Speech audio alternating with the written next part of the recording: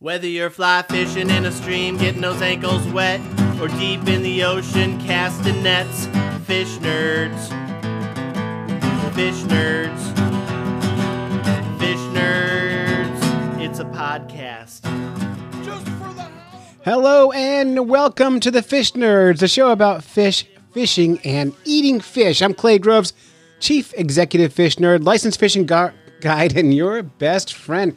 Thanks for tuning in this week to the Fish Nerds podcast. We're excited about this show because today on the show, we're going to do two big things. One, we are going to go way back to a few years ago when Dave Kellum and I did the Cold River Radio Show Mother's Day Special, a live stage show. I was working at the radio station I work at the other day, WMWV, and we aired this old episode of the Cold River Radio Show featuring Dave Kellum and Clay Grove from the Fish Nerds. So I thought, man, this is so cool. And so I grabbed it off of the server there, dropped it here into my mixing board, and now you get to listen to the Cold River Radio Show with me and Dave. And after that, we're going to talk about magnet fishing with Gerald Osina and Scuba Sonia. Find all about the ins and outs of magnet fishing, and the Crappie Hippie joins me to help unravel the magnet fishing. Of course, we'll do fish in the news after that, and we'll talk about our Patreon subscribers too. But first, let's just jump right into the Cold River Radio Show. And this is my friend Jonathan Sardi puts this together. It's a lot like the Garrison Keillor type shows, a very good variety music show. And this one is featuring Dave Kellum and Clay Groves of the Fish Nerds. Here is the Cold River Radio Show on the Fish Nerds. So our next act, these guys got their start right here in Mount Washington Valley, writing a nifty little column for the Mountaineer, the old Mountaineer. And it was about their escapades traveling around New England and eating every variety of fish known to man that they could catch in New England, rather. So, hey, let's make them feel welcome, folks, the Fish Nerds.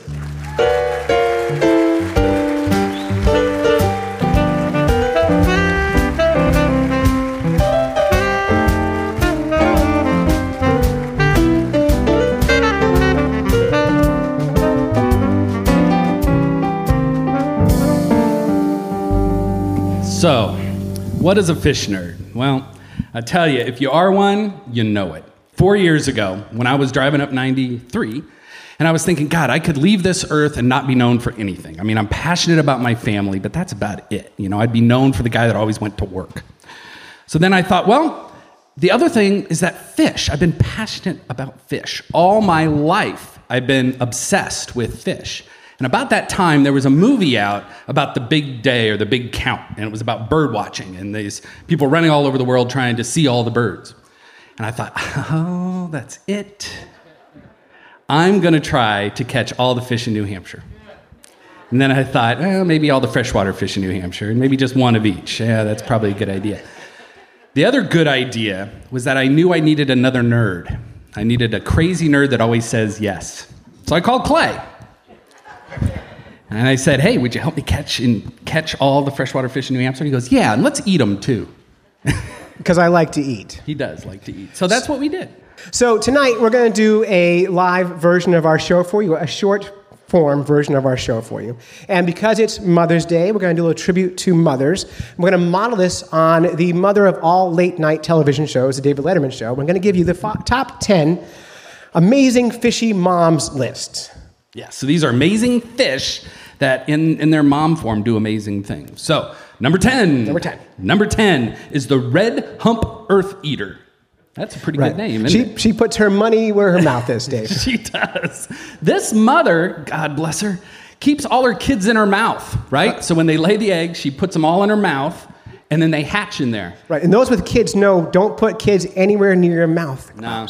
It's like the last place you want your kids is in your mouth. Yep. And for 2 to 3 weeks, this fish swims around with these kids in her mouth.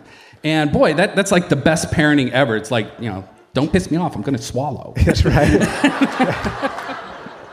So that's number 10 on the great, amazing fishy mom. Fish number 9 is a fish that people don't think of as a fish. It's a seahorse. Oh, seahorse. Man, that's like the honeydew list champion for husbands. It really is. And this is honeydew from the very beginning. When this fish mates, the mother deposits the egg into the male. It's kind of the opposite of what you think. Then they're born inside his pouch, and he literally gives birth to live young. It's like a Mr. Mom.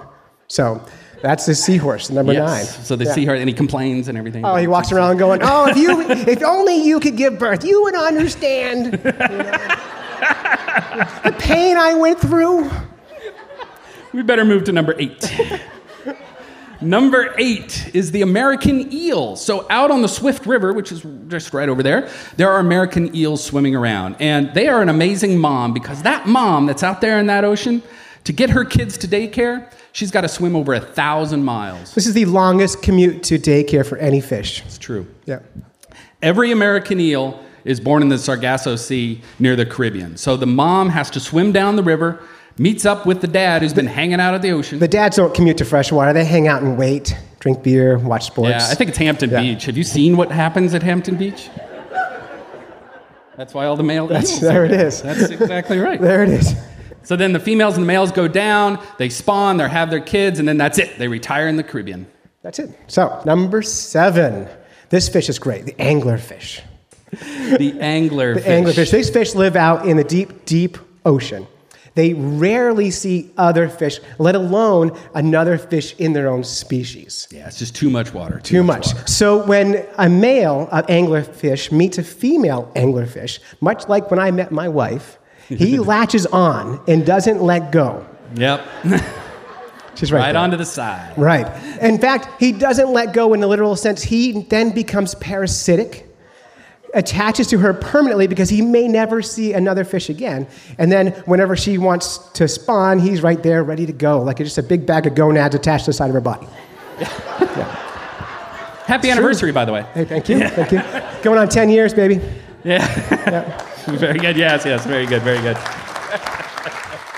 Number 6 is the bluegill, a very familiar fish to us here in New England. It's a sunfish. Right, and this gets the award for the most understanding spouse ever. Yes. Because bluegill, you see, what happens is bluegill males get big and blue, right? And they build a nest and they defend that nest and they try Very to bring macho fish. Very macho fish. Yeah. And they try to bring the females in. But some of these males look at this situation and go, I'm not fighting that guy. I'm going to pull a bosom buddies. Do you remember the show Bosom Buddies? So what they do is they actually take on the color of the female. They're cross-dressers. Yeah. And about 50%, research shows about 50% of the fish that are successfully spawned are from these what they call sneaker males, because they sneak in between the big male and the female while they're doing it. And they just go, hey, and that's it. And they take the wig off and go, ta-da! Here I am! Yeah. Good. So that's number 6. Yeah, number 5. This is the blue streak cleaner wrasse. Is it wrasse or race? It's wrassy. I haven't got it right once in practice. We did this 30 times today. I never got it right. So, But the wrassy, yes. wrasse, Very good. right. And this is the, who wants to be the dad fish? Yeah, not it. Not it, yeah. Not it. These fish live in the coral reefs down the Caribbean. Large groups of females, like 20, 30 females, one male. Inevitably, the male gets eaten or annoyed and leaves. And then you're stuck with this harem of females all hanging around. Going, now what are we going to do? Yeah, we need a male. So one of them decides, because only one male in the group, decides to become the male, and they physically change sex from female to male and takes on that new role. They just do a sexual switch. Yeah, easy. Yeah, and then somebody gets to be the male for a Yay! while. Yay! Go team. The next one on the list, we're up to number 4 already. We are cooking on the along. top 10 fishiest mothers in the world. This one's the white sucker. Oh, yeah. White suckers are, once again, right around us right now. They're in streams spawning. And I tell you, those mothers, they know how to do it. You know how they're doing it? They are doing it menage a trois style. Yes, Dave. they are. Because they're French. White suckers are big fish, and the females are bigger than the two males. It's a radio show. They're like 2 feet long. Yeah. Oh, yeah, sorry. 2 Dave's feet showing long. with his hands. I know. Well, fishermen always do that, right? Yeah. And the females are bigger, and then they usually spawn with 2 males, and usually younger males, or often younger males. So it's a very cuckoo-choo kind of moment. Yeah. You know, very graduate. Yeah. By the way, incidentally, I've never seen The Graduate, so the joke I know, does that not joke- work for me, and she didn't see it either. I know, she didn't laugh either. This is the only fish in New Hampshire you can spear, so if you get a chance, go out and kill one you can. The next fish is the clownfish. Number 3 on the list. Number 3, you've seen Finding Nemo. Yep. And like most Disney movies, they got this wrong. Yeah, they lied to you. If they used real science in this movie, it would be the worst Disney movie ever. Ever. The way a clownfish works is the male and female mate for life. They're monogamous fish. They pick one mate and they stay together forever. Which is very nice. Yes, Yeah. that's a wonderful thing. Yeah, beautiful thing. But invariably, they're fish, and things eat them like a barracuda. Right. That's Right. what happened in the movie. Exactly. So that part got right. Mom gets eaten. That always happens. Always. And what happens in real life is at this point, dad then becomes a female. Not the just switch. acting as a mother, changing physically into a female, finds a new mate, and they make new babies. Little Nemo, when he gets lost, he'd just be gone. That's it. So poor Nemo. Right. so all you couples out there, if your wife goes away, you got to be shopping for a size 10, guys. Yeah. In a dress. Good job, Bruce. Yes, you just got to take that on. Number 2, we're already Someone to got number that. 2. It's Number amazing. 2. We're Number cooking an along. amazing fishy. This one, by the way, did you hear about the new book out? 10,000 Leche Leagues under this. 10,000 La Leche leagues under the sea. La I'm Leche going to Leagues. help you Yes. with that. Thank yeah. you. Yeah. It's a breastfeeding joke. That's what we're trying to do. We should not be allowed to make those kind of jokes. No. We're just going for it, is what we're doing. We're on stage. There's a fish called a discus fish, all right? And pretty much it's the only breastfeeding fish in the world. And it doesn't Yeah. really have breasts. No. No, because that'd be silly. But they have slime on the outside of their bodies that actually has the same properties pretty much as mammalian breast milk. Right. And the young fish actually swim up to the mother and they lick the slime. And the dads do this. What am I supposed to look at? I don't know the rules. And they cover I'm really their eyes uncomfortable. Up. I'm really Yeah. uncomfortable. I don't know what to do. I don't know what to do. I don't know. Yeah. So, yeah. That's the discus. Yeah. Where's our And the drum? number 1, top 10, is the engineer Goby. Ta-da! Ta-da! Yes, the engineer Goby. Didn't you expect it to be the engineer Goby? Yes, of course. They were waiting for it, Dave. Now, this mom and dad, frankly, have got it completely figured out. What happens is an engineer Goby is a reef fish, and when they become adults, they dig this tunnel, this really great tunnel. Right. Hang on for a second. Yes. If you're not taking notes, parents, if your parents in the room, take notes here. This is really important coming up. Yeah. Because this is a life lesson that nature has figured out. So the male and the female build this big cave, and then they have their kids. And then their kids go off into the world, but then the parents never leave the cave. They don't have to. Because they have cable, Dave. I know, they just do. sit in their little fishy pajamas and never move. Never. Because the kids go out, eat, and then they come back every night. With food. They bring mom and With dad food, I know, they figured it Yeah. out. They figured out how to make kids useful. Finally, useful kids, yeah. So that's it, Dave. So that is it. You've listened for about 10 minutes. Thank you. Thank you. We're not done yet. This is the big finish. This is the big finish. This is how we close our show every time. So that's it. You've listened for about 10 minutes or so when you could have been doing something else. Thank people. We would like to thank John Sarti for inviting us on. Thank you very much. Appreciate it. We'd like to thank our wives for putting up with us and the whole fishiness and being excellent mothers to our children. So, very good. So, until next time, follow the code of the Fish Nerds, spawn early and often, Avoid free lunches with strings attached. and swim against the current every chance you get. Thank you.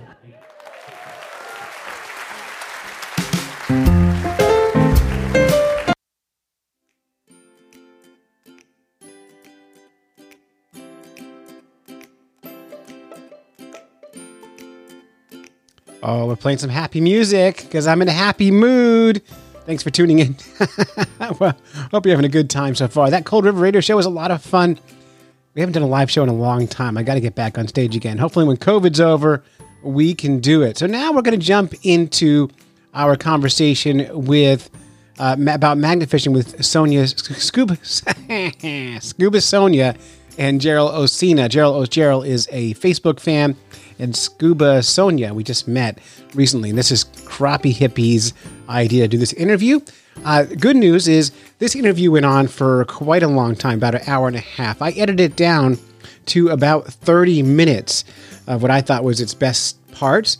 But if you are a Patreon subscriber, patreon.com/fishnerds, at any dollar amount, you can access the entire interview there. I'm going to start doing that from now on when I do interviews. I'll edit them down for the show, and I'll give you the raw stuff as bonus material at patreon.com/fishnerds. Incidentally, the Patreon subscribers, if you are a Patreon subscriber, you bought our new mixing board, so now I can add the music in. This, what you're hearing, I used to have to mix the music in after in post-production, and this new mixing board probably saves me 3 to 6 hours a week on work. So yeah, hooray! Yes, thank you. See, all kinds of fun effects we can play with. I'm learning how to use it still. I struggle with it, but it's going to be a lot of fun once we get it all figured out. Anyway, without further ado, let's learn all about magnet fishing. Hey everybody, this is Crappie Hippie, your tree hugging redneck from Eastern Kansas, and we're starting a new segment on the show called Fish Nerd Nation Insider, and we've got two lovely ladies here with us tonight. We're going to talk about some magnet fishing. We have Gerald Orsino, who is a Facebook Fish Nerd group, a Fish Nerds Facebook group regular, and her friend Scuba Sonia, an up-and-coming YouTuber. They've done some magnet fishing. I watched the video. I loved it. Had to get her on the show. So we're going to talk all about magnet fishing. It's a thing that's taken off. Some of the animal rights people think we can, substitute this for regular fishing. We'll talk about that here in a minute. But right now, I've got people asking me, what do I do? How do I get into magnet fishing? So let's just start off with the 101 basics. How did you guys get into it? Tell me about the setup. Let's talk about the setup first. What do you want? What do you need to do to go magnet fishing? So I found out about it actually through YouTube, and everybody has like different philosophies about how big the magnet is to start. But I was watching some of the other YouTubers, and I grabbed, I think the first magnet I got was like a 400-pound pull magnet. And once I tried it, like I just got like totally hooked on it, and then bought like way too many magnets. Yeah. Sorry about that. It's no problem.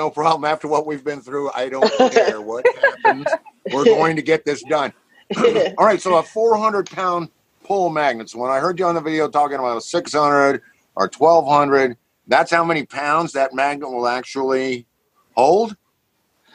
I think so. I don't quote me on this, but I think when they test them, they basically pull them with like a scale type thing connected to it, and then it pulls it until basically it disengages, and whatever poundage that it's at, that's what they grade it at, I guess. So, go ahead, Sonia. Just one thing to note on that, that's tested on, I think it's 1/2-inch steel. So it's not going to catch 1,200 pounds of something lightweight that isn't going to hook as well. So that's something to keep in mind. So if there was like a 400-pound guy with a steel plate in his head, I could attach that and pull him around. But if it was plastic or tin or something, I could not. Possibly. I wouldn't try it, but maybe. Okay. Well, that's hilarious. I'm just getting ideas here. All right. So, all right. Let's talk about the type of magnets, because you had some really cool magnets. You had single-sided, double-sided, and you have the magnet position. You've got some that lay flat, like a padlock kind of look, and then you have that really cool one that looks like the kind that goes on a crane to scrap metal and so forth. Talk to us about that a little bit. You want to take it, Sonia, or you want me to? You can take it. Okay. All right. So the one that looks like the crane where like that picks up the cars and stuff, that one's called like a dipping magnet. So that's really great for like walking around a dock or bridge and kind of just bobbing it up and down on the bottom of the whatever body of water you're at. And it pretty much just picks up everything as you go along. The other magnet, which is the double-sided magnet, is really great for throwing.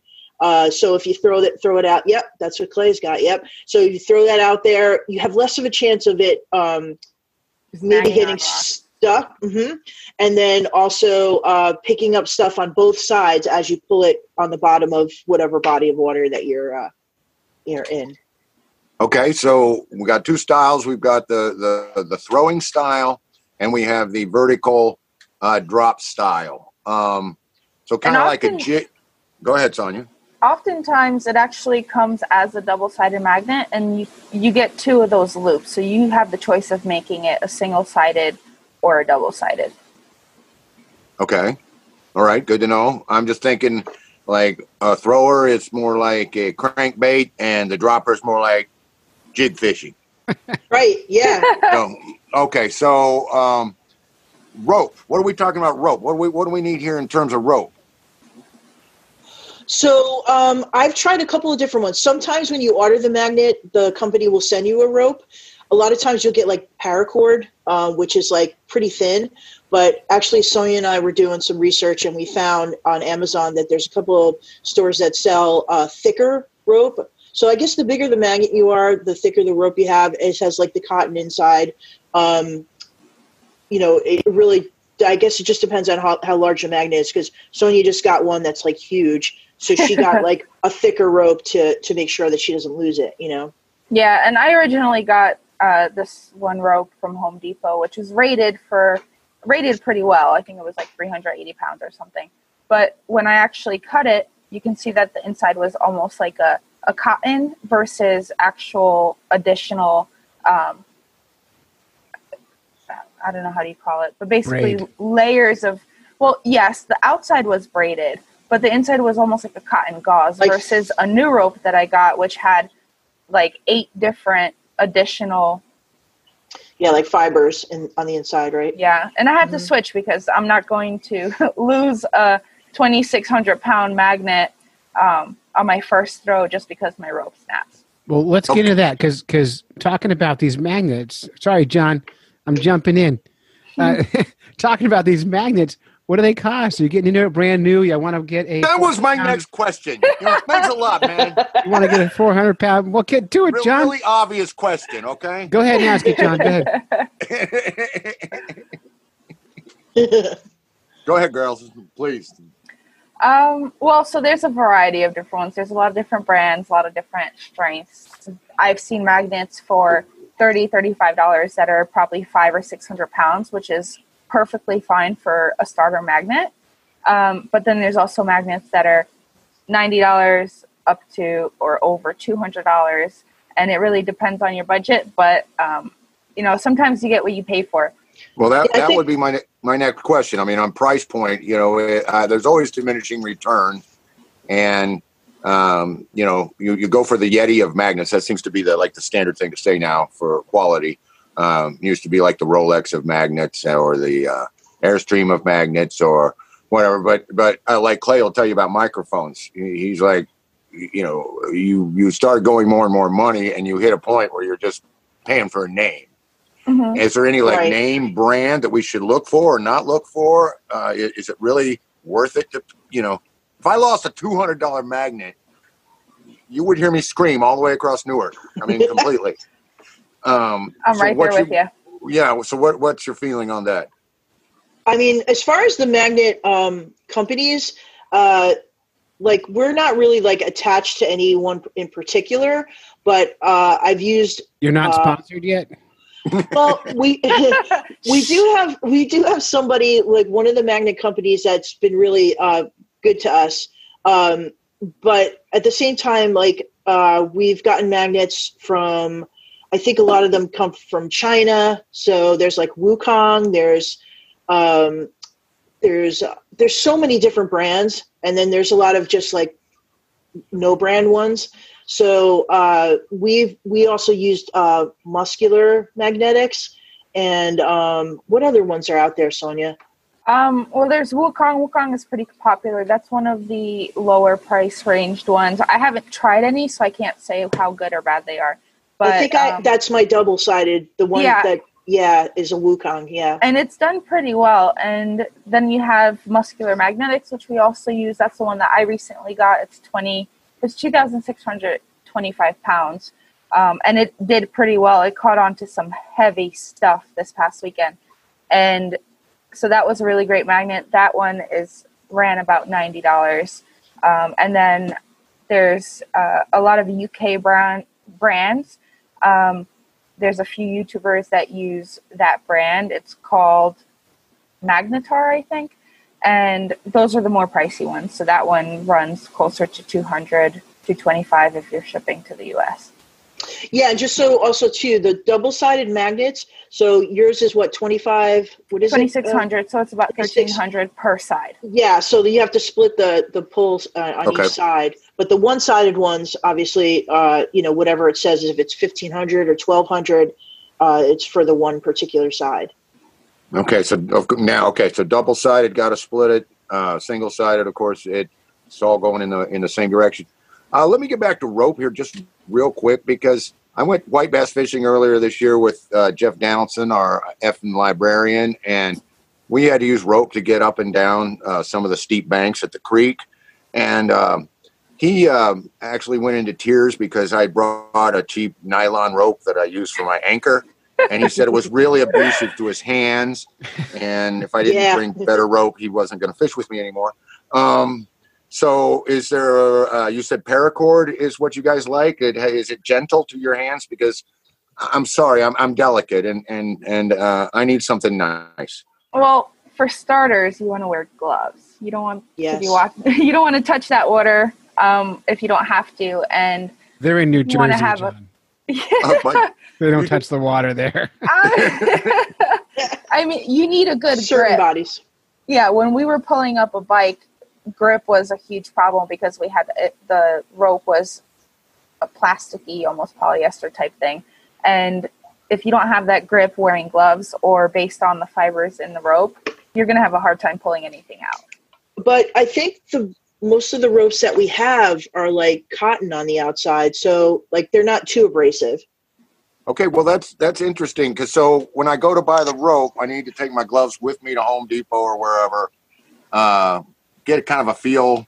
And then, of course, it's going to be wet, which is another thing. Worry about water degradation on there and so on. But you've brilliantly segued into the next question, which is about safety, because, yes, I love the video, love what you were pulling up, love what you've been posting on the Fish Nerd Facebook group. But wow, yucky, really yucky. So let's talk about safety stuff and the safest way to get some of those items off that magnet. So I personally wear rubber gloves underneath another pair of like work gloves. So, and the reason why I do that here is there's a lot of oil in the water. So, that grease smell that your hands get from like touching like grease. That helps not have your hands smell so bad afterwards. But yeah, as far as safety goes, I mean, you have to be careful. Always check around your environment. Make sure that you're in a safe place. Also, don't fish anywhere where it says private property or no loitering or anything like that. But can't you just go at night? Yeah, that too. I'm just kidding. I'm kidding.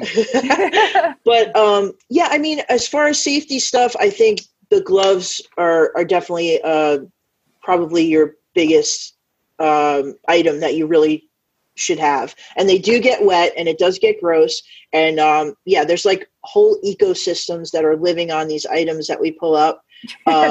There's barnacles, there's weird jelly looking things, there's a lot of gross mud, and it's pretty disgusting, and it smells. Yeah, kind of like between my toes sometimes. It's awful. Yeah, I mean, it could be like that. But what else can you think of, Sonia, like safety reasons? I would say, for one, is being careful with people who are around you. So you don't want to whack somebody with this magnet. It is heavy. And it'll cause some damage. So definitely being careful how and where you're throwing the magnet. Also, if you're using a grappling hook, as we saw this past weekend, Gerald, do not leave it on the floor because if you step on it, it will pierce your shoe. So Yes. be careful to hang up your grappling hook if you're using that. And just be careful pulling stuff off of the magnet. You pick up a lot of hooks and stuff. So always take a look before just blindly pulling things off. A lot of people suggest having like an ice scraper to do that for you so you don't have to worry about it. And just being, kind of having common sense. We keep a carabiner on the end of our magnet fishing rope and we attach it to whatever bridge or something that we're working off of, or worst case scenario, you can attach it to yourself because otherwise when you throw that magnet, the whole rope might go with it. So always secure that. I see Clay nodding his head. Yeah. Yeah. Rule number one. John, you didn't hear earlier. We were talking before you got here that I last year bought a magnet and I put it on my pontoon boat thinking I'd do some magnet fishing in Silver Lake, and I lost it. So on my boat somewhere is a probably 100-pound magnet just hiding in plain sight, stuck under something. And I'm sure I stuck it to something thinking I'll never forget where that is, and I immediately forgot where that was. So I had to buy a new one this year. Now it's remarkable to meet Gerald and Sonia. Is I get a little spoiled here in New Hampshire. We have water that's crystal clear. That you can just looking at the color difference in these waters. So you're throwing blindly. You have no idea what's down there. You're just tossing it into the mud and hoping. Yeah, unless the tide is going down, which it does sometimes, and you can see a little bit more over the course of the day. But yeah, it's mucky waters. Yeah, I mean, there are some clear bodies of water here, but we found most of the stuff that we found in the Hackensack River, which is pretty disgusting. Right. Yeah. So we always say fishing is an act of hope. It's a positive action, right? You wouldn't fish if you weren't hoping to get something really, really cool. Now, without telling us what you've caught yet, what is something that you really want to catch? I would love to catch a gun, any sort of weapon. I just think it's nasty. I just think it's cool. I'm sorry. I think it's cool. But I also scuba dive, and I want to be able to find stuff like that underwater in general. Mm-hmm. But you never know what you're going to pull up, and you might be the person to find a piece of a crime and solve something. So I think that's really cool. Gerald, knives. People have pulled up grenades. Awesome. I don't want that. Some World War II kind of stuff. I mean, when I think of something that I really want to pull up, I think I'm just excited even if I pull up a washer. You know? So, like you said, it's really cool. You're like throwing this thing into the water. You're not knowing what you're going to get. And it's exciting every time you pull the magnet out. You're like, ooh, what's this? What did I get? Oh, so, yeah, I mean, I don't know if I have no hopes, no dreams. Yeah. No, they got dreams. They got dreams. In the video, they find a safe, and they're both like, "What's in that safe?" Unfortunately, somebody already got the $1 billion out of it. Yeah. I think the appeal in the hobby comes from that, just not knowing what you're going to pull up and the anticipation and just kind of guessing what's going to be next. I don't think anybody really goes magnet fishing in hopes of finding anything crazy. You're not going to find gold or silver because you're not magnetic.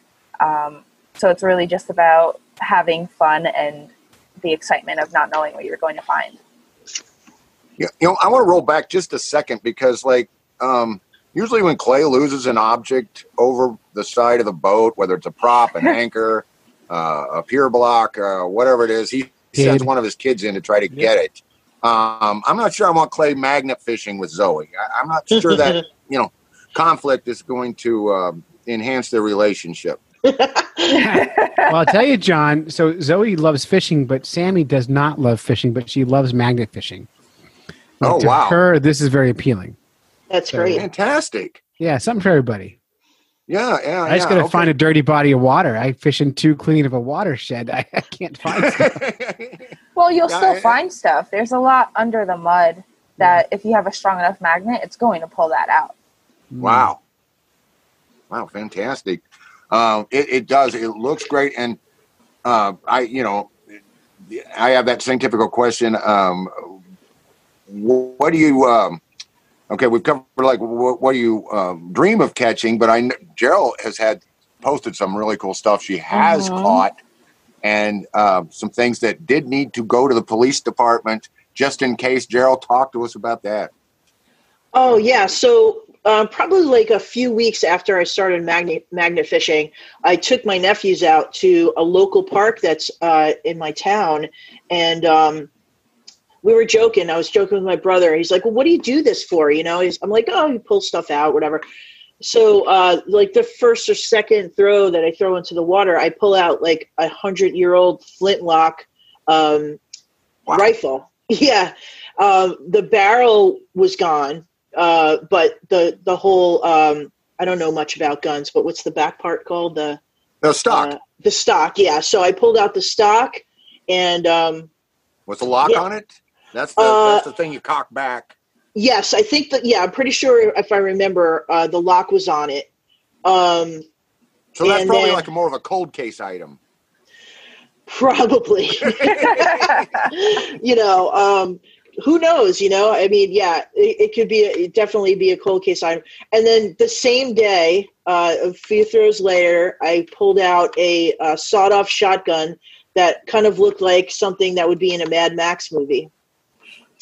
And so my 7-year-old nephew was with me, and we called the police, and they came and they took him.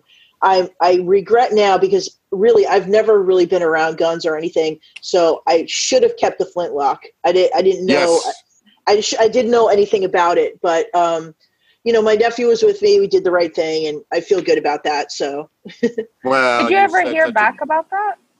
No, I did try and contact the police department once after that, and then, but I didn't hear back. But then, I guess a couple of maybe a week or two later, a week later, I decided to go magnet fishing. It was dark out because it was still like wintertime, and I found a handgun. That was like a military issue. It was in really good shape. It still was loaded.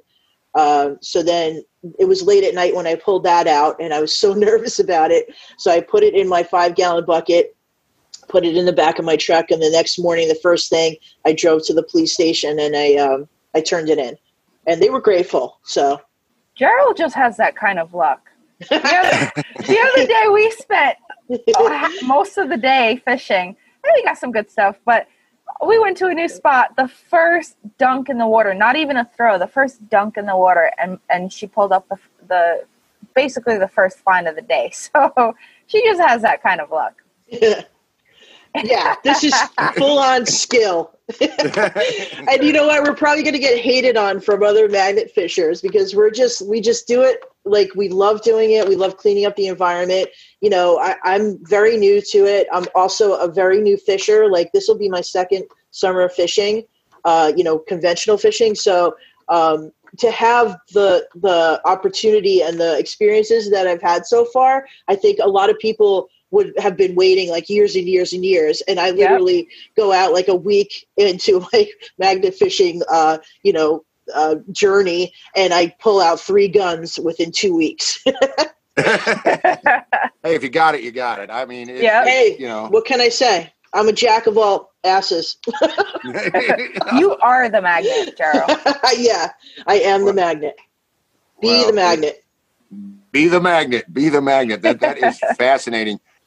But let's talk about the 5-gallon bucket. And you guys pulled up some big stuff in the video, bicycles. When you said washer before, I didn't know if you meant just a little round thing with the hole in it to stem bolts, or if you meant you wanted to find a washing machine. But what is the trip on that? Because I personally don't expect you to clean the river. Do you take everything away? Or do you throw some stuff back? No, so we we pull everything out. Usually we'll leave it by a garbage can if it doesn't fit inside the garbage can, and generally state park patrol or whoever takes care of the park or whatever area we're in will take that and dump it in the appropriate place. we don't toss anything back unless it's like something that we just can't pull out. We just, we try to clean up whatever body of water we're in as best we can. And we try to, or at least we try to encourage people to do the same, because I'm a scuba diver also. I really care about our waterways, and it's really important Scuba to Sonia, me. now I'm getting it. I'm catching up. Yeah. I got it. There we go. That Thank connection you. was Okay. made. No, it's okay. I'm sorry. Go on. Yeah, so it's just really important to me. So it's great to be able to get out with Gerald and actually do something in our local area. And it's just a great way to combine a fun hobby while still doing something good for the environment. Wow, that is amazing. That is fantastic. That is what it's all about. Yeah. Can we talk a little YouTube? Sonia, that's your deal. Because Sure. Sonia, I'm just looking at your channel here, which is Scuba Sonia. Sorry, I'm hijacking John. And notice you only have about 1, 2, 3, 4, 5, 6 videos up. And 3 months ago, your video, you're getting 200 views, 275 views, whatever, maybe 600 views a month after that. And then this magnet fishing one has gone viral on you. You're at 33,000 views in the past 2 weeks. Awesome. What the hell happened? That's a good question. Honestly, I think Gerald happened to you. That's what happened. Gerald happened. Gerald and I make a really great team for beginner, for start. But also, I think people on YouTube are looking for entertainment. They're looking to have a good time. Especially now, there's so much going on. People want to have a positive time, laugh a little bit. And Gerald and I are just fools. So I think people are just enjoying the fact that we're having a really great time. There's no way you can watch that video and not smile through it. There's just too much silly stuff going on, and I think people are just genuinely enjoying it, and that's how it's spreading. You've nailed the headline writing. And I learned this with podcasting too. Like if you write out a podcast as we opened up a fishing lure box and you wouldn't believe what we just found, and your title is First Time Magnet Fishing, Can't Believe What We Found, ... And it was like, oh, I want to see what they found. So you have that intrigue to get in there, your personalities, keep them there. But congratulations, that's tremendous for this early on in your YouTube career. Are you going to quit your job and become a full-time YouTuber? Not quite yet. Honestly, the reason I created the channel actually is because I do a lot of metal detecting and diving, and it's one way where I can sort of capture everything that's happening. How do you go about picking a magnet fishing spot? I know when I walk out to a pond or to a lake or on a stream, I can look around. I don't mind the electronics and locators and sounders and all this kind of stuff, but good old boy like me, I can just kind of look around and say, oh, that's probably a good spot. That's probably a good spot. How do I pick a magnet fishing spot? Let's hear about it. Gerald? Yeah, I mean, so very similar to fishing. You know how you kind of have that radar going all the time where you're driving and you're like, oh, there's a body of water. There's something. So that's part of it, driving around local, seeing what's going on.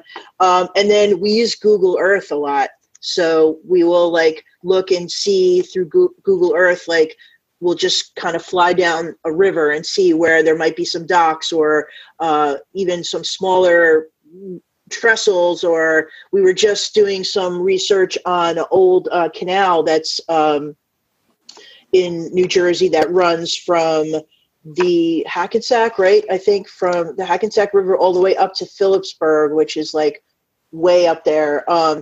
So yeah, we do some research. So there's a lot of cool spots, and sometimes you're just driving somewhere, you might see a little overpass or something. So we're always looking. Absolutely. Now, Sonia, I know Gerald loves to fish, and she's such an amazing auntie. She takes the nephews fishing. Mm-hmm. Do you like to fish or spearfish or any of that? I've never been spearfishing. I do like to fish, but I'll be honest, I haven't been fishing probably in a decade. Do you have a dream destination to go magnet fish? All fishers, I want to go fish, I want to go fish here. I want to go fish there somewhere. We all got our bucket list of places we want to go. Are you, either one of you, working up a list where you want to go? I mean, besides coming to see me, which is totally down. Yeah, totally. I mean, I don't really have a list because there's like so much space here and stuff to look at just in New Jersey alone. Like Sonia lives in an area where there's this park, and I really would like to go there to magnet fish because it's kind of like a man-made lake or something. People fish there, but I've heard some sketchy stories about things that are in that water. So maybe that would be like one place. But as far as like a destination, I don't know. I never really actually thought about that. We have this park, real famous Kansas City park called Swope Park. And Swope Park Lagoon was famous for having bodies and cars and mafia hit victims and so forth. It used to be the criminal dumping ground. So like if you come to see me, we're going over to Swope Park Lagoon. Oh yeah. Okay. So that's my answer right there. That spot is my dream destination. Yeah, I mean, somebody actually commented on my video telling me that I don't want to go to Illinois to magnet fish the canal because I'm going to find so many stolen cars and all these things. And I'm like, that's just going to make me want to go even more. So anywhere where I can find some really cool stuff, I'm totally up for it. The more junk there is, the better. When you latch that 1,300-pound magnet to something you can't pull out, what do? You get Gerald's truck and you pull it off. All right. Well, I have lost a magnet, and I think probably on some kind of crazy beam or something. So yeah, if you get attached to something, like if you have like when you pull the magnet through the water, you get a lot of crunchy little pieces of steel and rust and whatever. But if your magnet is clean and it gets hooked onto something and flat on something, it's almost impossible to get off. Or if you have another angle that you could pull the rope from, like if you're not up on a bridge and stuck there, if you can get down on the bank and pull it from a different direction, there's a good chance you would get it out also. Well, all I can say is thank you all for coming on. Thank you so much, John. Yeah, thanks, Clay. Awesome.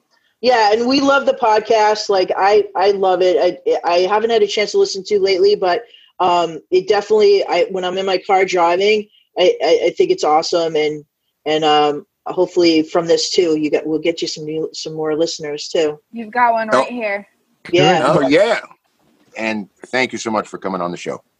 Thank you. Yeah, thank you. And I subbed to your channel, Sonia. Oh, thank you, Clay. You're getting me one step closer to 1,000. News, fish in the news. Everybody loves their fish in the news. Everybody loves the fish in the news. I'm happy to be doing the news for you today. Got a few good stories for you. We'll start jumping right in here. The first story is from WebMD, and the headline is, Sharks could be harvested for COVID-19 vaccines. Sounds terrible. So this is one of those kind of stories I struggle with because this is where you need to decide where your values are and where they really are. And this is a hard one for you. So let me read it to you and we'll talk about it as we go. This is just very, very recent. About 500,000 sharks could be killed to harvest squalene, a natural oil used in vaccines to create a coronavirus-related vaccines. This is according to several wildlife experts. Squalene is an ingredient in the vaccine candidate. It's made from shark's liver. It's sometimes used to increase the effectiveness of a vaccine by creating stronger immune responses and has been incorporated in some current flu vaccines. And this is a scary thing here. Listen to these numbers. If they can figure out how to get a vaccine that's a single dose, that means we each take it one time, that means 250,000 sharks would need to be killed to create that vaccine. And now if we need 2 doses, which means we get a shot and then a couple months later we get another shot, it's going to be double that, 500,000 sharks. The article doesn't say what kind of sharks they're talking about here, but either way, that's a lot of sharks to die. But on the other hand, if that can save human lives, is it worth it? That's the question we need to be digging in on ourselves here. And what the article doesn't say is how well the alternatives work. They're all alternatives to it. Sugarcane, olive oil, yeast or bacteria can work as well. They're more expensive and they take a longer time to extract. But do they work as well? And the article does not explain that, because my vote is if they work as well, then maybe we don't kill all the sharks.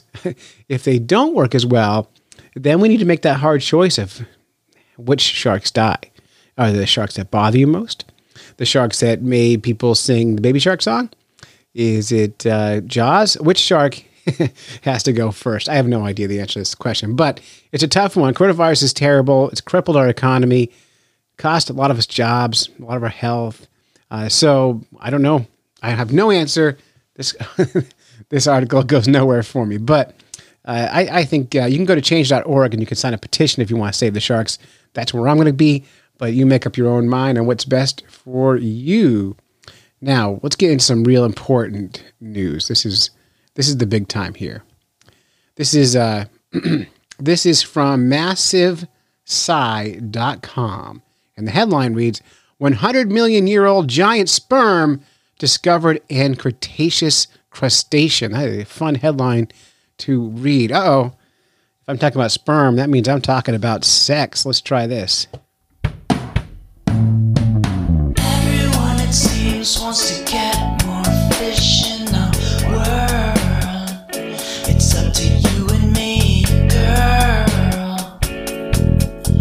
Come on. There's only one way we're gonna get more fish in this world. It's up to you and me, girl. Let's spawn. Oh, yeah. I'll leave that on for a little bit here.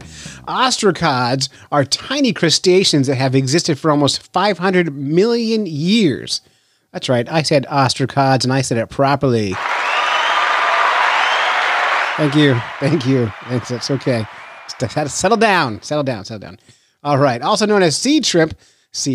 These organisms are covered by a hard shell that tends to fossilize easily, allowing scientists to piece together a detailed picture of their very long life.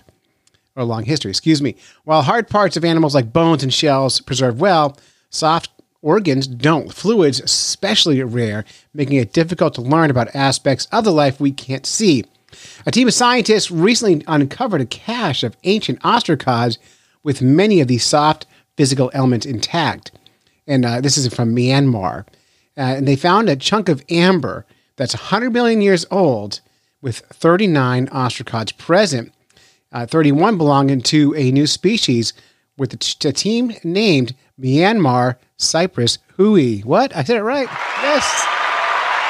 Thank you. First try. Thanks. Yep. Settle. And to look inside them without damaging, the team used X-rays at high resolution. When they analyzed the images of an adult female, they found something shocking. Coiled threads of sperm. Now, here's the coolest thing. The previous record holder for the oldest ostracod sperm is 17 million. That's from Australia. The oldest sperm ever discovered was from a 50 million year old worm. So this 100 million year old sperm surpasses both records. And this sperm isn't just old, it's giant. It's got giant sperm. The team found that when uncoiled, it would have been almost half as long as the animal itself. These mega sperm would have had the advantage as they race through long coils to the female eggs. And of course, that's the same strategy that fruit flies employ with their giant mega sperm. You will see mega sperm in the title of this episode now. So pretty cool. Anyway, that's just some neat sperm news. Anytime I find fishy sperm news, I include it. Speaking of which, would you eat sperm? I mean, from a fish. From a fish, you guys, settle down. All right, so this is from 10best.com. It's a food blog at this point, and I'm going to read you part of the blog. And this is written by, let's see if I can find her name for you. Her name is Jessica Thompson. And this is a pretty new article. Within my first month living in Japan came my first date in Japan. And with my first date in Japan came my first experience eating piscine semen. On her first date, really? Usually semen eating from piscines happens on the third date. But there, I don't even know where I was going with that. But until this point in my life, I hadn't considered the existence of, let alone the prospect of eating fish semen. But there I was in my labyrinth of alleyways in Japan at a tiny seafood restaurant filled with locals eating all kinds of stuff. Raw squid, known as the foie gras of the sea, kanimasa, which is crab brains, which is, by the way, gross. I've had that. And now it came in a bowl containing what looked like a raw human brain. It was topped with some sliced spring onion. Nothing says delicious like sperm topped with onion. This milk was extracted entirely from a fish, and it looks like the result of a human lobotomy. Depending on the level of seminal fluid contained in the sac, the color ranges from translucent to whitish pink hue and opaque, or it could be white as snow. Shirako is represented by kanji character meaning white children. So when you are eating squid sushi, you are eating white children, I guess. I don't even know what to say. It sounds like a twisted chauvinistic joke, but it's in fact entirely a real thing. And it's believed to be good for your skin and have anti-aging properties with high levels of protein, vitamin B12, and D. Anyway, I'm going to tell you, she ended up eating this stuff, and she described it as a sticky, viscous, raw egg. But she kept up, and she has a policy she lives her life by, which is try everything once food policy. And that's a good food policy. Now, I know Hugo, our food correspondent, who we haven't heard from a long time, has experimented with eating fish sperm. I've eaten lots of fish eggs in roe. Maybe this winter I'll catch a fish through the ice, and maybe I will harvest these sperm sacs, and maybe no, I'm not going to do it. I think some things aren't edible. And I think maybe that's okay. You don't have to eat everything all the time. In fact, tonight I was eating prime rib dinner, and I cooked myself, and I cooked broccoli rabe with it. And what I learned quickly is broccoli rabe is not food. It just doesn't. So you don't have to eat it all. So don't bother. Anyway, that is Fish in the News. News, fish in the news. Everybody loves their fish in the news. All right. So that was Fish in the News, and we appreciate Diana's Bath Salt for the music for that. Makes it great. Let's put some happy music back on.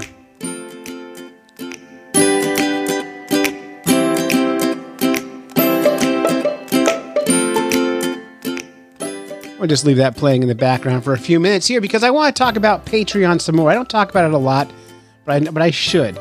Currently, I don't have any advertisers on the podcast. We'll have one next week. I got a plan for one. But we make our money entirely from donations from listeners. I make a show every week because I think you're going to like it. So if you get any value out of this show at all, if you've ever gone home and thought, man, that was a lot of fun, I can't wait for next week's episode, I'm going to encourage you to go to patreon.com/fishnerds and donate at the $5 per month level. If you do that, I'm going to mail you some decals. I'm going to send you a link where you can download the Fish Nerds theme song as a ringtone, or the Fish in the News theme as a ringtone. And I'll really appreciate you doing it. I'm also going to be putting up bonus material up there, so you'll be able to access that at all. But again, if you get value from this show, give us a little bit of money. Help us out a little bit. That's quite literally the only reason I can afford to have a show is because of Patreon. Right now, we don't make a ton of money, but we make enough to cover about a third of our operating expenses. I still have to work. My dream someday is to have the show big enough and enough listeners on Patreon where I can afford to just make a podcast. And if I did that, you'd be getting more than one a week, more than one every 2 weeks at the pace I've been going. And I'd have a team of people help me put this together. It'd be a better show, the show I want to make. I still haven't made the perfect podcast yet. There's so much I want to do with it. Patreon.com/fishnerds. This week I'm going to read you everybody who has given us money over the past month on Patreon.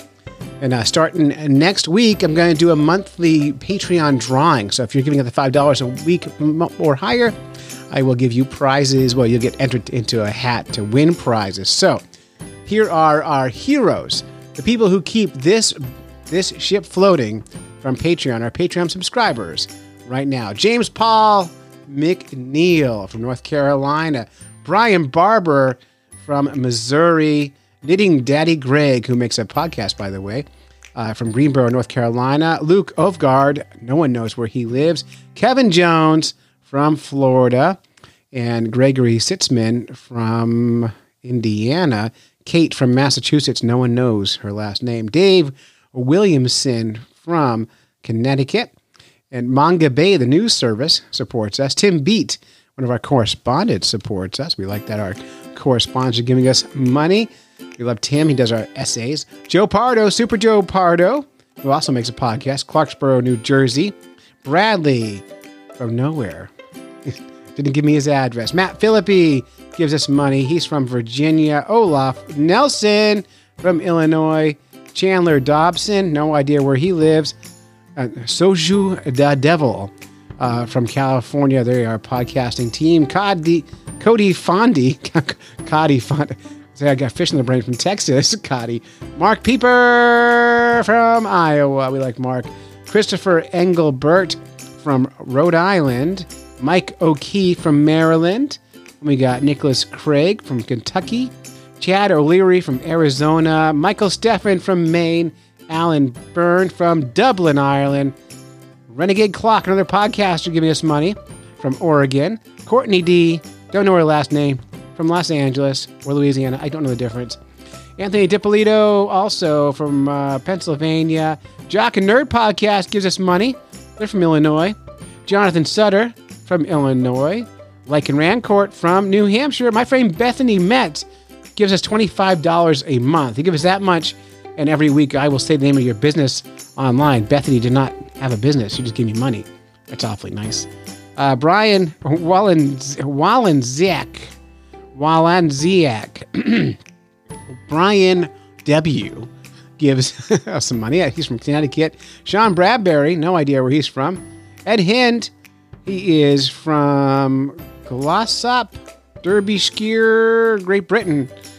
Rich Collins, our fly fishing correspondent. Andrew Lewin from Speak Up for Blue podcast. We have a lot of podcasters. Kevin Kupzik gives us some money from Nebraska. Josh Lopes, lopestax.com, gives us money at $25 a month. He's a tax guy.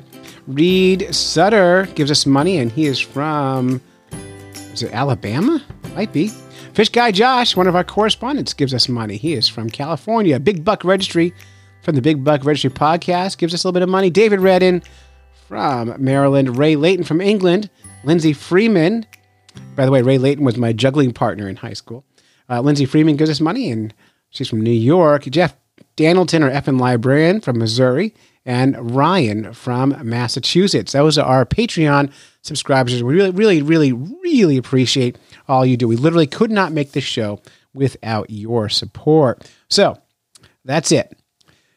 You've listened to a bunch of fish nerds when you should have been fishing. Special thanks to Scuba Sonia and Gerald and the Crappie Hippie. And big thanks to Wally Pleasant for making us our theme music. Again, thank you to all the Patreon subscribers at patreon.com/fishnerds. Until next time, follow the code of the fish nerds, spawn early and often, never trust a free lunch with strings attached, and swim against the current every chance you get. Next week, we're going to talk to an old friend of ours who invented a new trolling outfit. He has a Kickstarter coming up, and we'll talk all about it. So stay tuned for that, and feel free to sing along. Fly fishing in a stream, getting those ankles wet, or deep in the ocean, casting nets. Fish nerds. Fish nerds. Fish nerds. It's a podcast. It's a podcast. Just for the halibut. Fried in a basket or broiled in a pan. Eat it raw like you're in Siam. Fish nerds. Fish nerds. Fish nerds. It's a podcast. That's it. You've listened to a podcast. Should have been doing anything else, but you weren't. Crickets. I hear crickets.